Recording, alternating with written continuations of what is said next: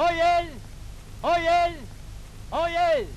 All rise and welcome back to the Conduct Detrimental Sports Law Podcast, where we'll enter final judgment on all the top sports law controversies of the day and where opinions are never subject to appellate review. I'm your host, Daniel Wallach, legal analyst for The Athletic and the founder of Wallach Legal LLC, the country's first sports wagering-focused law firm.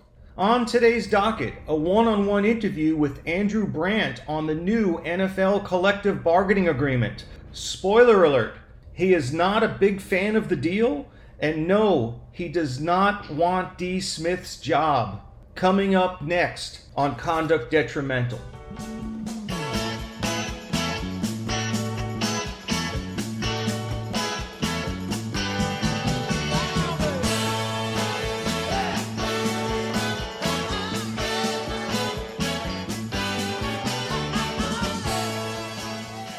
Andrew Brandt is a man for all seasons.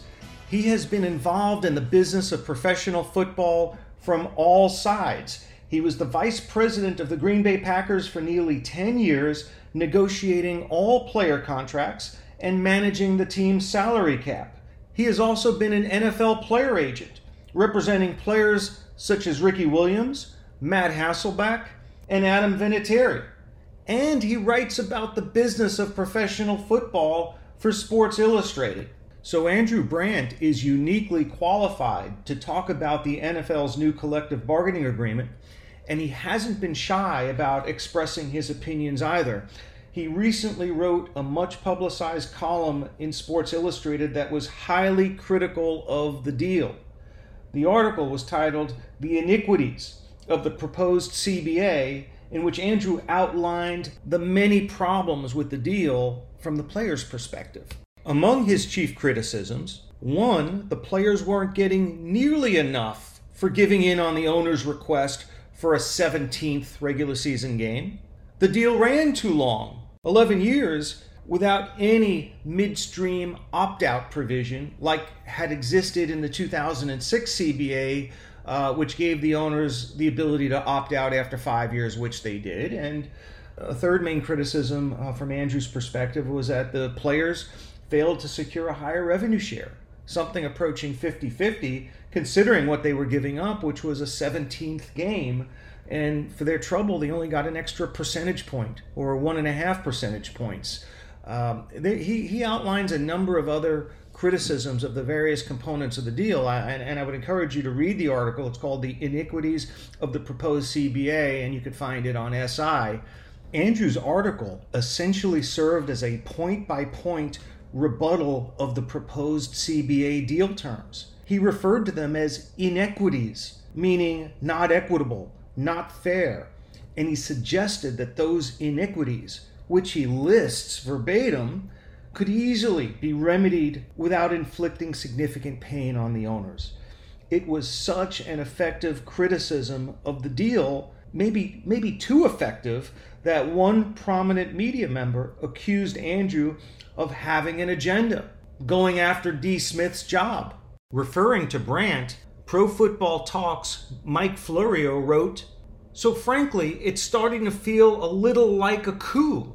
Take out the CBA, and then the executive director necessarily will be taken out, and Russell Okung or some other opponent of the CBA can then install Andrew Brandt as the executive director."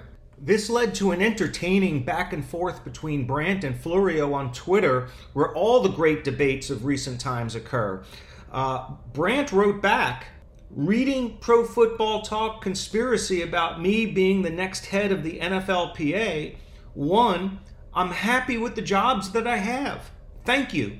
And two, perhaps analyzing potential flaws in a proposed 11-year CBA can be helpful to players weighing a decision, different than just take it or else views." To which Pro Football Talk responded, "Are you saying that you don't want, aren't seeking, and won't accept employment with the NFLPA?" Brandt replied, "DeMaurice Smith can ask me that directly. They don't need you," meaning Florio, "to be their voice." To which Pro Football Talk wrote back, "That's not a no." Hashtag as expected. And then Andrew, getting in the last word of the day, wrote back on Twitter, "If instead of trying to play gotcha clickbait, you would like your listeners to hear my perspectives and interests on your show, let me know." To the disappointment of many, Andrew and Mike never did have that summit on Mike's daily radio show. But Andrew did join my podcast, thank you, Andrew, where he addresses Florio's accusation and, more importantly, discusses the merits of the new collective bargaining agreement from a variety of different angles, including sports gambling. As would be expected, it's informative, it's enlightening, and of course, it's opinionated. Would you expect anything else from Andrew or me? Not a chance. So without further ado, here is my 40-minute unedited conversation with Andrew Brandt. Hi, Andrew. Welcome to Conduct Detrimental. I've been dying to have you on the program for a long time, so this is an honor. Welcome to the podcast. Thanks so much, Dan. I've been a fan of yours too, as you really found this space in the world, especially with gambling, that needed a voice with experience, with credence in the industry. And it's been nice seeing your trajectory since we got to know each other a bunch of years ago. I think probably starting with the Tom Brady case 4 or 5 years ago. Yeah, thank you very much for saying that, Andrew. I really appreciate it coming from somebody who everyone pretty much in the sports law community, looks up to as one of the real pillars of our community. So thank you.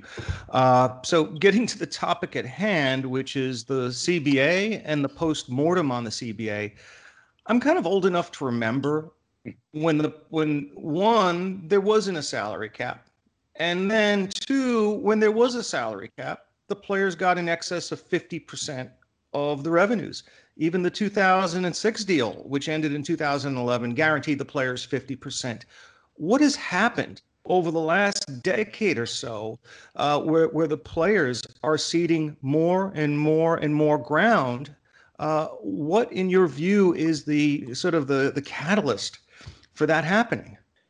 Yeah, I mean, there's a lot to unpack there. Let's start with 06, I suppose. And that's when I was with the Packers. As you know, my time there 10 years before I left the Packers, and right smack in the middle of that time was this CBA extension negotiated by Gene Upshaw and the NFL. And it's interesting because the past few weeks ago, they talked about, well, could free agency be pushed back with all this CBA stuff and then with the virus stuff? And was there precedent for that? And of course, there was precedent for that. We did it in 2006. Not because of a crisis, but because of the same things. CBA negotiations were going on. And lo and behold, a few days after the scheduled start of the league year, we did have a CBA.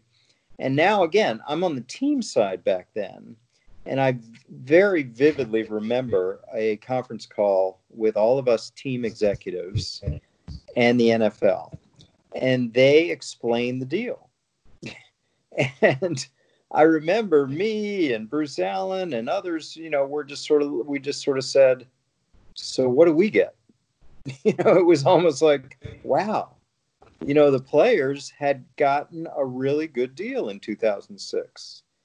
And if people are not old enough to remember, it's certainly not the details, but in 06, 07, and even 08, player contracts sprung forward in a big way, where the cap went up a tremendous amount. I mean, again, now it's going up $10 million, but you're at 180 to 190 and 190 to 200.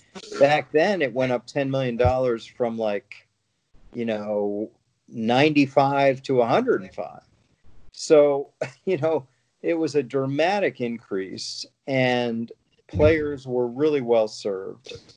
So they were so well served that now we can talk about the out, and the out that the players didn't get in this current deal. The owners got an out in 2006, that after 2008, they could exercise their out. It would end in 2010 instead of 2013. And just for the reasons I just described, the owners said, we're getting out. As soon as possible, we're getting out of this deal. And that soonest point was the end of 2010. And then we had new leadership, the NFLPA, and we had an out. And as you suggested, Dan, basically it was a different method of calculation of the cap, which I won't bore your listeners with in terms of DGR versus AR. But the net, yes, the net was net was 50-50. So players 50%, owners 50%. Sounds like a good partnership. So that's what it was. And then lo and behold, we get to the 2011 negotiation, which, I covered. Now I'm in the media working for ESPN and covering it more than any person in the country probably did, maybe me and Albert Breer. And basically, it went from 50-50 to 53-47 in so many words. The question you ask is a tough one to answer. It's why. Why? Well, I wish I knew why. The strategy the union took at that time was a strategy of litigation, of decertification, basically saying we're not a union because we're going to become an individual antitrust litigants. And that was the strategy. And lo and behold, it worked for a while, as I covered the lower court decision in Minnesota, where the players won and basically had some momentum. But of course, the owners appealed to the Third Circuit, and here we were, the Eighth Circuit, and there we were in Kansas City at the Court of Appeals. Victory for the owners, and there was no sight of an end to a lockout ahead.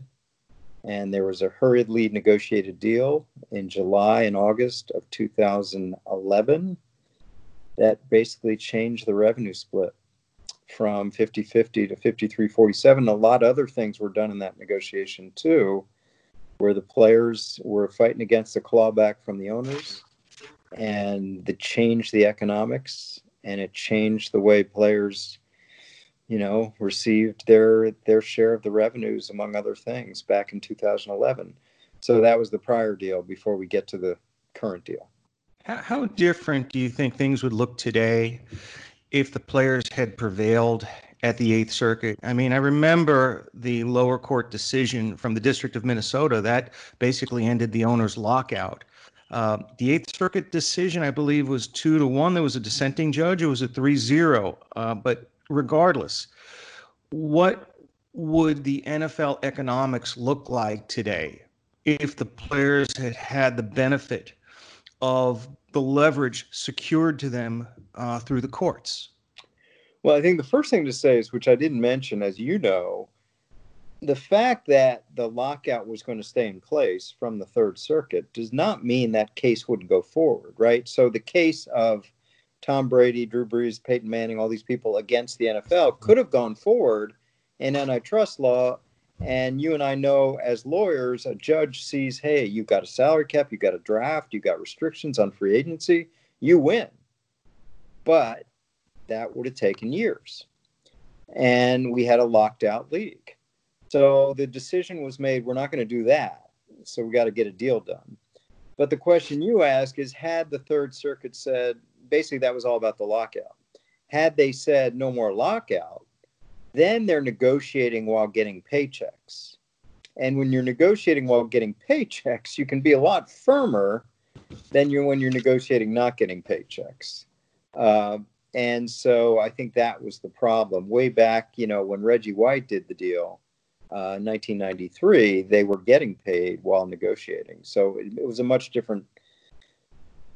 But again, the strategy came from DeMaurice Smith and Jeffrey Kessler, and the union leadership was, we're pursuing litigation because we have a better chance through litigation than we do through negotiation.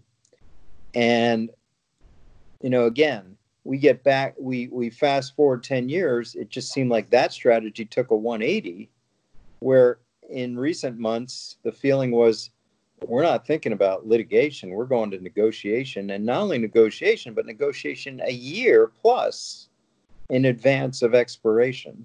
So just two completely different strategies by the same leadership 10 years apart. Yeah, and it's interesting that D. Smith came into the NFLPA's executive director position with a strong background in litigation, and he was, touting himself as someone who was going to take it to the leagues and do battle. Even as recently as last year, he was promising Armageddon. So what happened? Take this round or take this recent CBA approval. It caught so many of us off guard.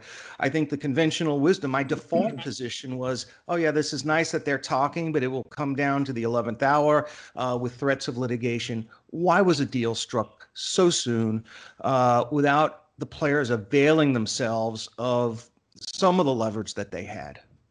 I don't know, Dan. I wish I knew. I just feel like there's got to be some backstories around here with this negotiation because, what I keep hearing from players that were opposed to the deal, they weren't even talking about deal points necessarily, but the common refrain seemed to be, how did this happen?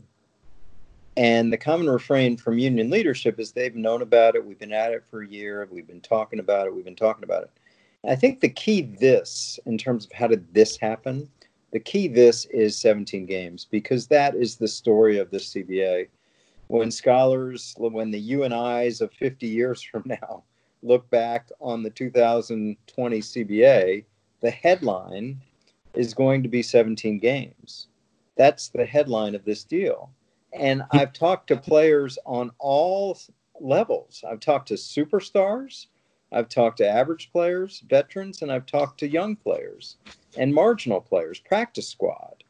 And they all sort of have this question, which they don't feel has been answered properly, which is, how did we go from 17 games being a non-starter and non-negotiable for the players to a year later, 17 games being a non-starter and non-negotiable as a yes for the owners?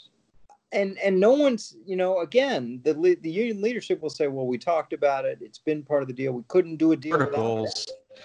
Yeah, in your recent article on the iniquities of the proposed CBA, you highlight that if the 17th game was a non-negotiable point for the leagues, well, the players should have had their own non-negotiable point. And as I look through this 400 some odd page document called the CBA and go through some of the highlights, I'm at a loss to secure anything that rises to the level of a significant economic gain other than very infinitesimal or marginal slight increase in the rev share by 1 to 1.5%, depending upon when the 17 game schedule takes effect. So what should the players' non-negotiable point have been? A 50-50 split, as you point out in the article? Well, that would have been it. I think that's getting back to where we were 13 years ago. And why would that be so unreasonable to ask is something I would say. And again, they could say the owner said no. Okay. You could say no to 17 games. We're not at a precipice here. And let's just put the virus aside, because I think there's some back and forth comments you can make about the timing of the virus. Mm-hmm. I just wondered, as a lot of players did, what was the rush? What was the rush? Because there seemed to be this feeling like, if we turn this down in March of 2020, we're not going to get a deal in March of 2021, or we're going to get a much worse deal, or the owners are going to pack up their briefcases and rub our nose in it, and we're not going to talk to you for a year.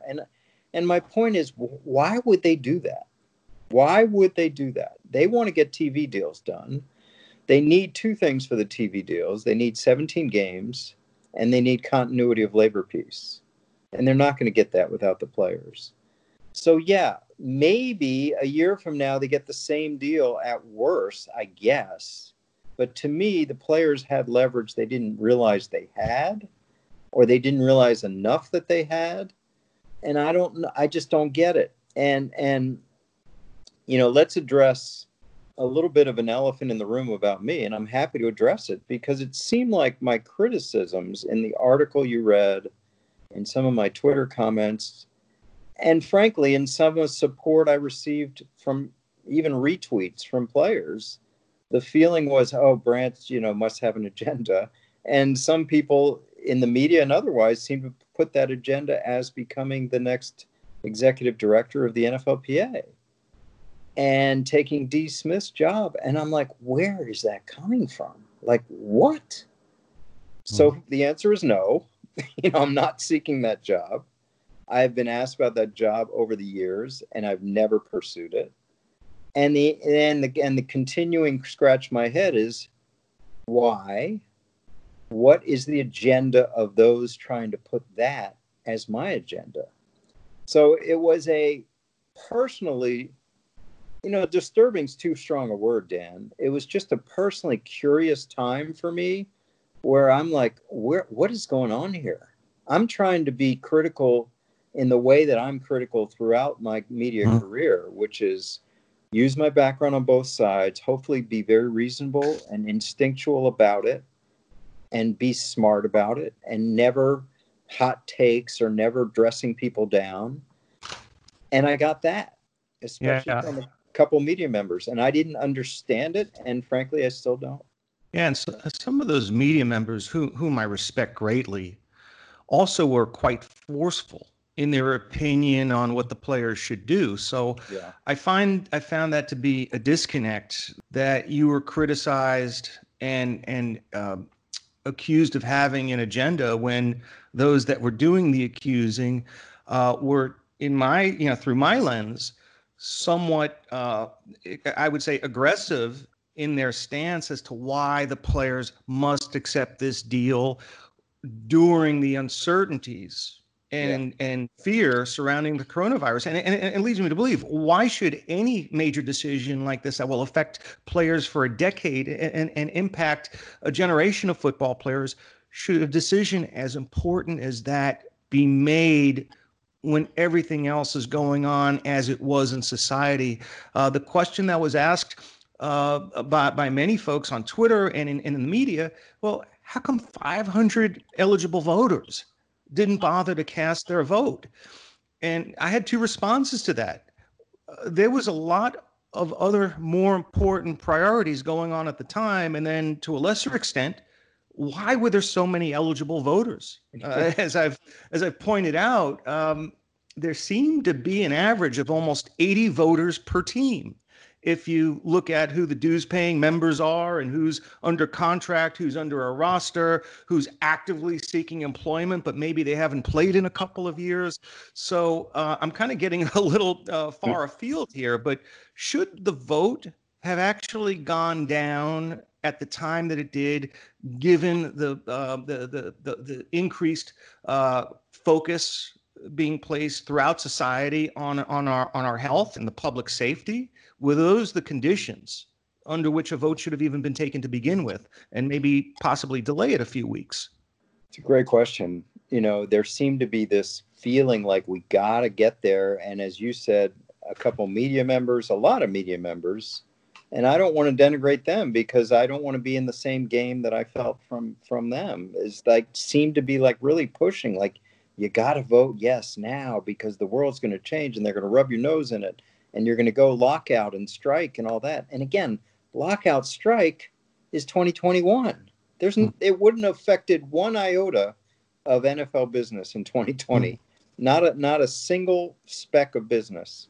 I think the real issue, you talked about the 11 years too. It's like, we can talk about the split, we can talk about all these things, but why? Why so long?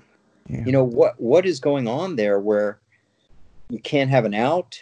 And, the owners, the reason we're in these kind of deals is because the owners got an out. What about the players getting an out, even if it's a mutual one? All kinds of things you could sort of look at the deal. And listen, I understand negotiating with NFL owners is not easy. But I just thought that this deal could have been more, and I kept using the word equitable. And because, listen, Dan, I know from doing player contracts, when you have a lopsided deal, it's no good. When I was young in my Packer career and I got over on agents and players with some lopsided deal, it always came back to haunt me. Player got upset. The relationship with the agents is bad. And later in my career, you would think I'd be a more savvy negotiator. And I was more easy because I wanted those relationships. And I didn't want to, really bear down on a negotiation like that with a good player. So. Yeah, but a player who has outperformed his terrible contract always has the leverage of withholding his services. Yeah. uh, a lousy collective bargaining agreement doesn't have an out, and the players, what kind of recourse?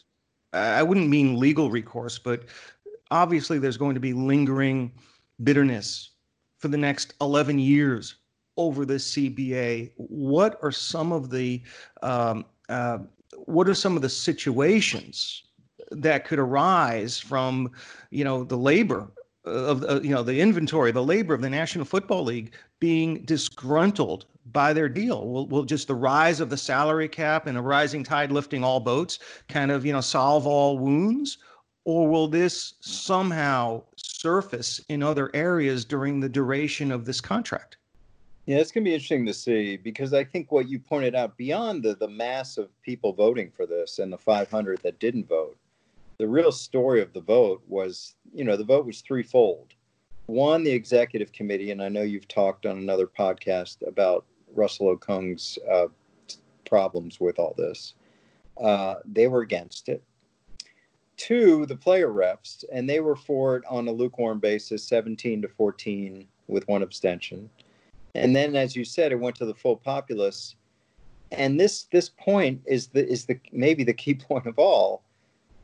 50 votes, or what was it? 30 votes, or whatever, was the difference. So forget the 500 who didn't vote. It was 1,019 to 959 or 969, and that swung it.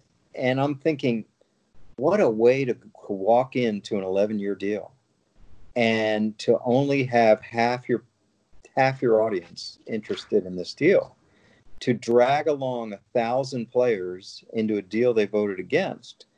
And I think the real issue is going to be, first of all, this idea that it was stars versus the rank and file. That's total BS. Obviously, there are not 1,000 stars in the NFL that voted against this. So it's not just Aaron Rodgers and J.J. Watt and, and Richard Sherman and whoever the names that came out against it. It's more than that. And we'll see. I mean, will this dissension will people feel like, the NFL asked me to do X, Y, Z. I don't really feel like it. They got over the CBA on us, or maybe it's some discomfort with the union about doing something there. So these are all things we're going to have to see as time goes on. Yeah. Do you think the NFLPA leadership, and I'm not talking about necessarily DeMaurice Smith, but the NFLPA has executive committee, a board of representatives.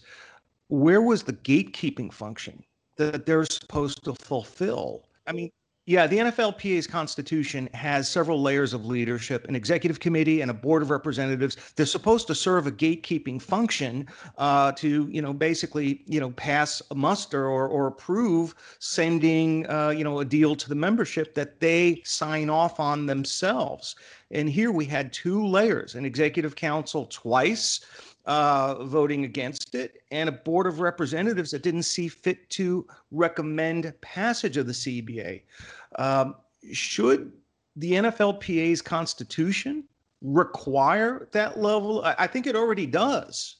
But how can a proposed deal like this be forwarded to a membership when the leadership didn't sign off on this? How could that be? Have you ever heard of a labor negotiation in professional sports where that has happened? No, I mean, listen, I don't even understand the Constitution part of who reports to who. And maybe you, from your earlier conversation, understand this better than I do. Does the ED, executive director, report to the EC, executive council, or vice versa? Because if it's the ED reporting to the EC and the EC was against the CBA, how does that happen? How does the ED then push ahead with the CBA? Because everything I heard about the EC was they were 6-5 against it, then they were 7-4 against it. And of course, Okung is making a big deal about what was presented to him or not as the EC. So we'll see. Now I know they have a new president in JC Treader, and we'll see. He talks about unity, but that's seems like a tall task right now. Okay, let's. I mean, I want to get back to some of the other points we raised, but I want to turn to gambling for a second. How big of a deal is the specific inclusion of gambling-related revenues from both, betting on the games, sponsorships, and maybe even non-NFL related gambling revenues from on-site operations? How significant is that going to be in terms of growing the pie? Well, I think we're at this precipice again where the gambling revenues, we don't know what that's going to be. We don't know how big it's going to be. We're still just 2 years away from the Supreme Court decision, and we're going to see where that goes. It was another one of my points about potentially having an opt-out of the CBA in a couple of years, 3, 4, even 5 years, to see where we are on gambling. As I read the CBA, and I'm sure you read it the same way, there's 100% of gambling revenues in season in stadium are included in AR, all revenues, so the formula that calculates the cap. Off season, it goes down to 50%, and then 33%, I believe, for non-football events, or events not related to the team at all. Yeah. So we'll see. I mean, I don't know what that number is going to be. We hear about some in sports books in arenas coming, and I don't have a sense of what kind of revenue that is. It's one of those things, again, where you have to look deeper. I was initially under the impression that all gambling revenues were equally shared with players or put into the formula for AR. But then again, reading deeper, we see it's that 100 to 50 to 33% layered. Yeah, Andrew, I think the PA oversold the utility of having gambling revenues specifically delineated as AR. In my reading of the 2011 CBA, you can make a pretty open and shut case that most gambling revenues associated with the games would be included within AR anyway. So I think all that this deal did was specifically delineate something that was already inferentially part of the earlier CBA. I don't think that much was added to the pot, even if it's clearer. I don't even think it was arguable that the players would not be able to claim that gambling revenues are part of AR. I think the players always had the upper hand in that argument, and I don't know that they understood that, because that seems to be one of the selling points that the PA made in its side-by-side comparison of the 2011 deal to the current proposal. They actually tout that as one of the economic benefits on the first page of their side-by-side comparison. I think the players already had that. That's interesting. That's an interesting comment. Yeah.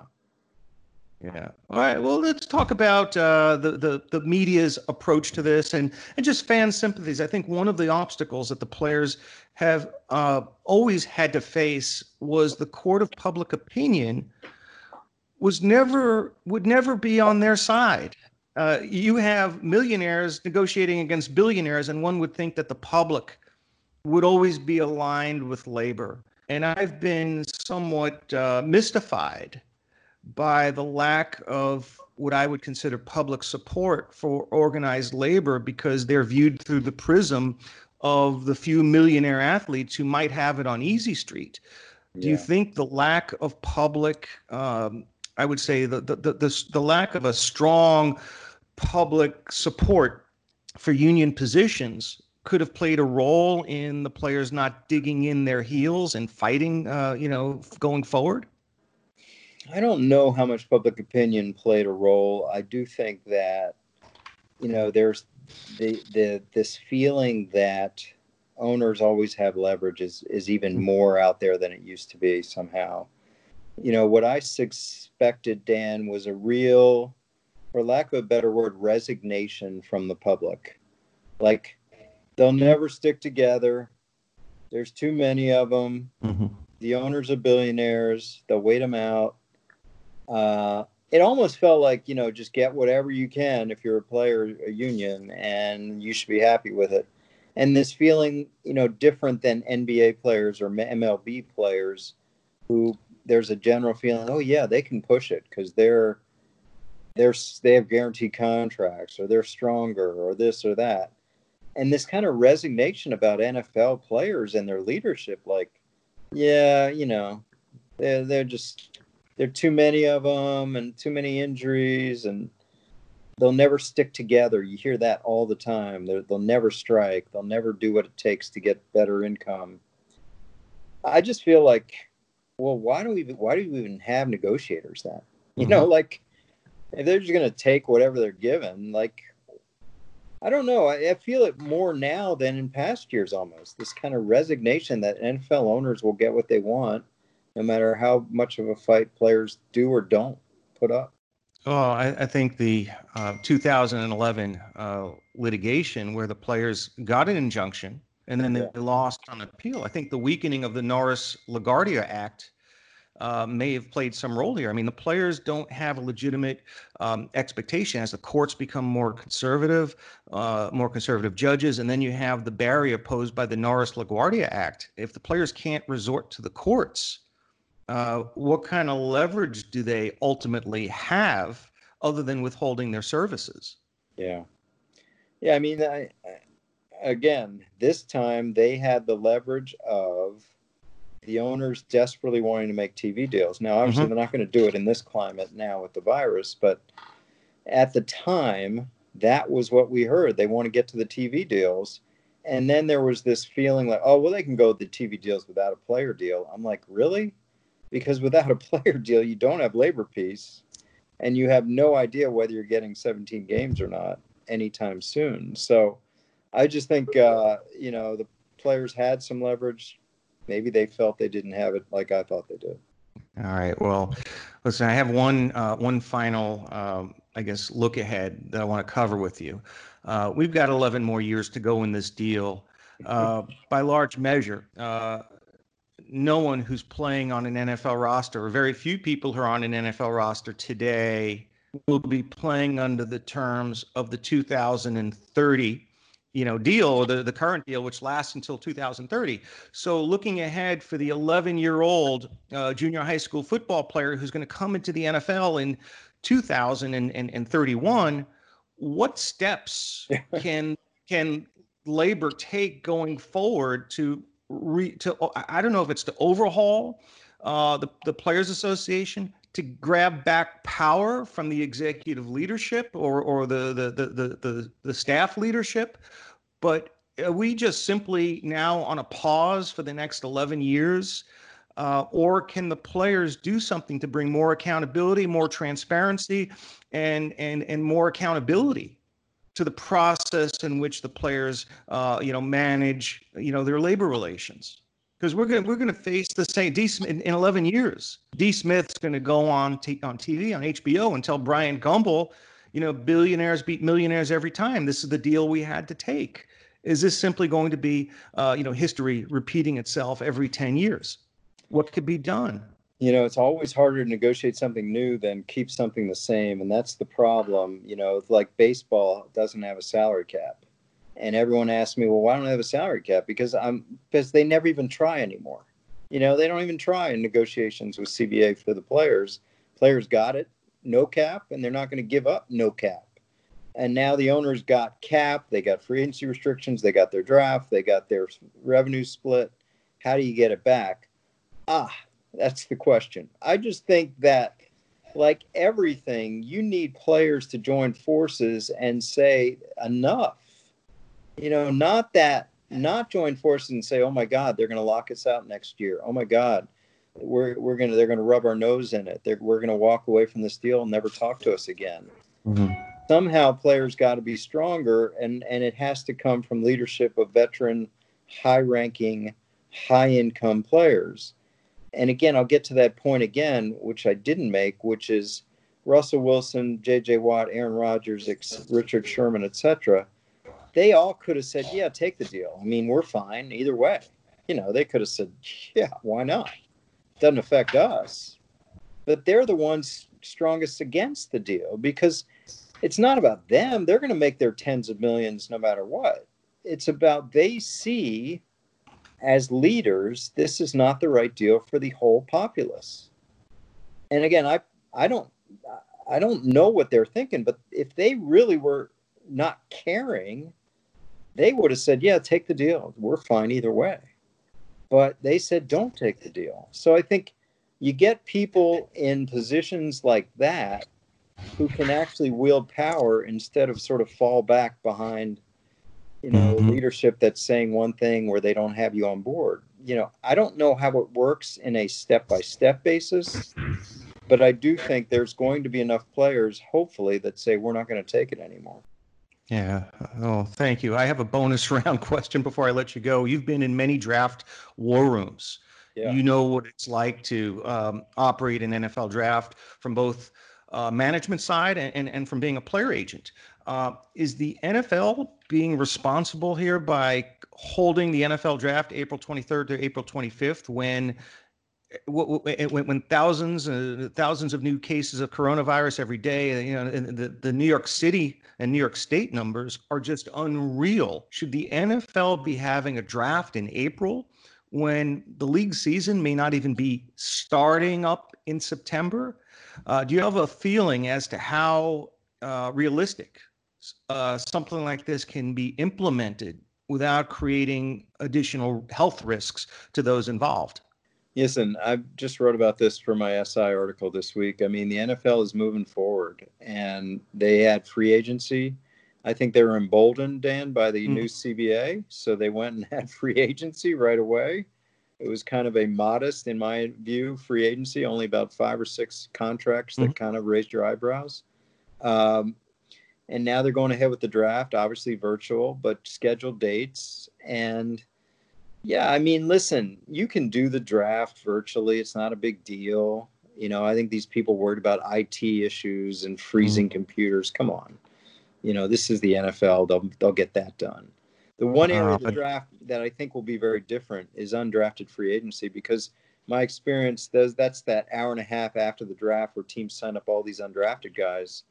That'll be harder because that's usually a bunch of scouts come in the room and coaches like, let's get this guy, and they're negotiating and it's frenzied. And, when you're not together, that's going to be much harder. People are going to be giving away money they shouldn't give away. They're going to sign players that this guy didn't think they were signing. You're going to have too many running backs, whatever it is. That's going to be in play probably. But in terms of virus impact, they're the one league that's like, hey, we're giving the people what they want, normalcy. And, I've tried to push back against that, not because I don't agree you need some normalcy, but I think, the death tolls. I mean, it's a weird time, but I think this is all in the name of things are going to, in their thinking, things are going to be a lot different in 60, 90 days. We're playing. So we got to get prepared to play. Personally, I think they could have postponed this and revisited every 15 or 30 days. Once there's no venue involved and you don't have Radio City Music Hall or a specific, brick and mortar venue, then the league can kind of conduct this on its own schedule and revisit this every interim period and still leave plenty of time to sign players and, get them into camp later on. There was no need other than this notion that we all need a respite from self-quarantining and social distancing, but I think that's far less important than the health of those involved who stage the draft and participate in the draft and want to attend draft parties or it's a communal process.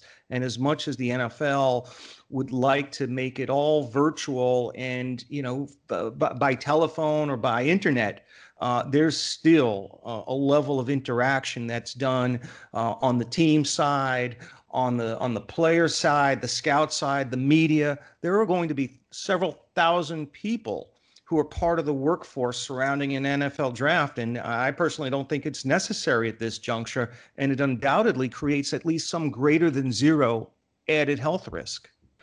You're barking up the wrong tree. I mean, the NFL is going forward. I've tried to raise these issues. I tried to raise them about free agency.